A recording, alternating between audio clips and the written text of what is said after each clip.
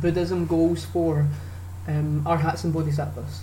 So I want to look at different Buddhist interpretations of nibbana. Nibbana being the end of samsara and the extinguishing of the flames of desire and the end of suffering, the ultimate goal of Buddhists. And there are two main branches of Buddhism: Theravadian Buddhists and Mahayanan Buddhists. It's important to understand the differences between these two, as well as making sure you don't mix them up in the actual exam. Theravadian Buddhist is the oldest, more traditional form of Buddhism.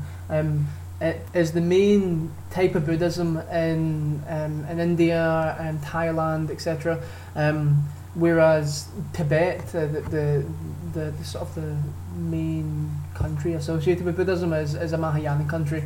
But Theravadian Buddhist is the more elder of the two, and they have different ideas about how a person should reach and whether a person should reach Nibbana. So we have two types of enlightened being in Buddhism, an arhat and a bodhisattva. An arhat is a Theravadian monk who has reached enlightenment. In Theravadian Buddhism, only monks can reach enlightenment. Nuns and the laity cannot. A nun will have to wait until she's reborn as a man before she can reach enlightenment. The laity are there to help the monks reach enlightenment, and that's pretty much it. In Theravadian Buddhism, there was only one Buddha, the Siddhartha Gautama, and everyone else are all Theravadian Buddhists, follow the path of the Buddha, and they become arhats. So an arhat in Theravadian Buddhism is an enlightened being reaching enlightenment by following the path of the Buddha. The easiest way to remember is arhat. It ends with a T, and there's only one type of Buddhism that begins with a T, Theravadian Buddhism.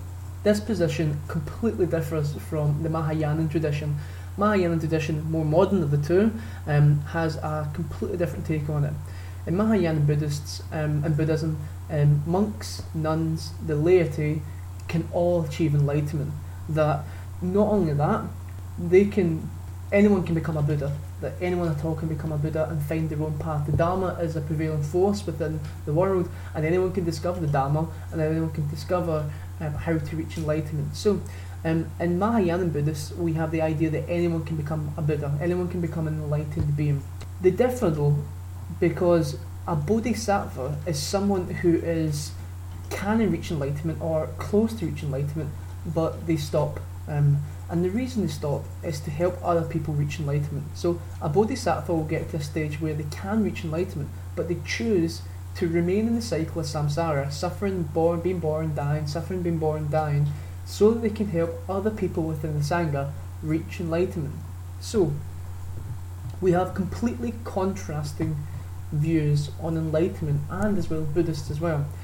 A question that comes up quite often is Buddhism is quite often seen as a selfish religion. How far would you agree? Well, if an arhat is achieving enlightenment, and not by using people but for themselves, and achieving enlightenment only for themselves, well, that could be considered selfish.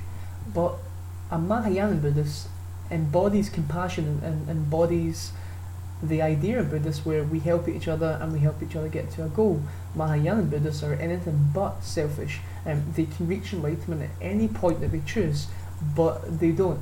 They decide to keep coming back again and again and again to try and help everyone achieve Nibbana at the same time, one in, all in sort of thing. So that's the main differences between the two of them. And analysis questions where speaking about Nibbana, speaking about selfishness, speaking about anything to do with Buddhism in general, you should try and bring in Theravadian and Mahayana traditions both for analysis points, as well as introducing new key to the question.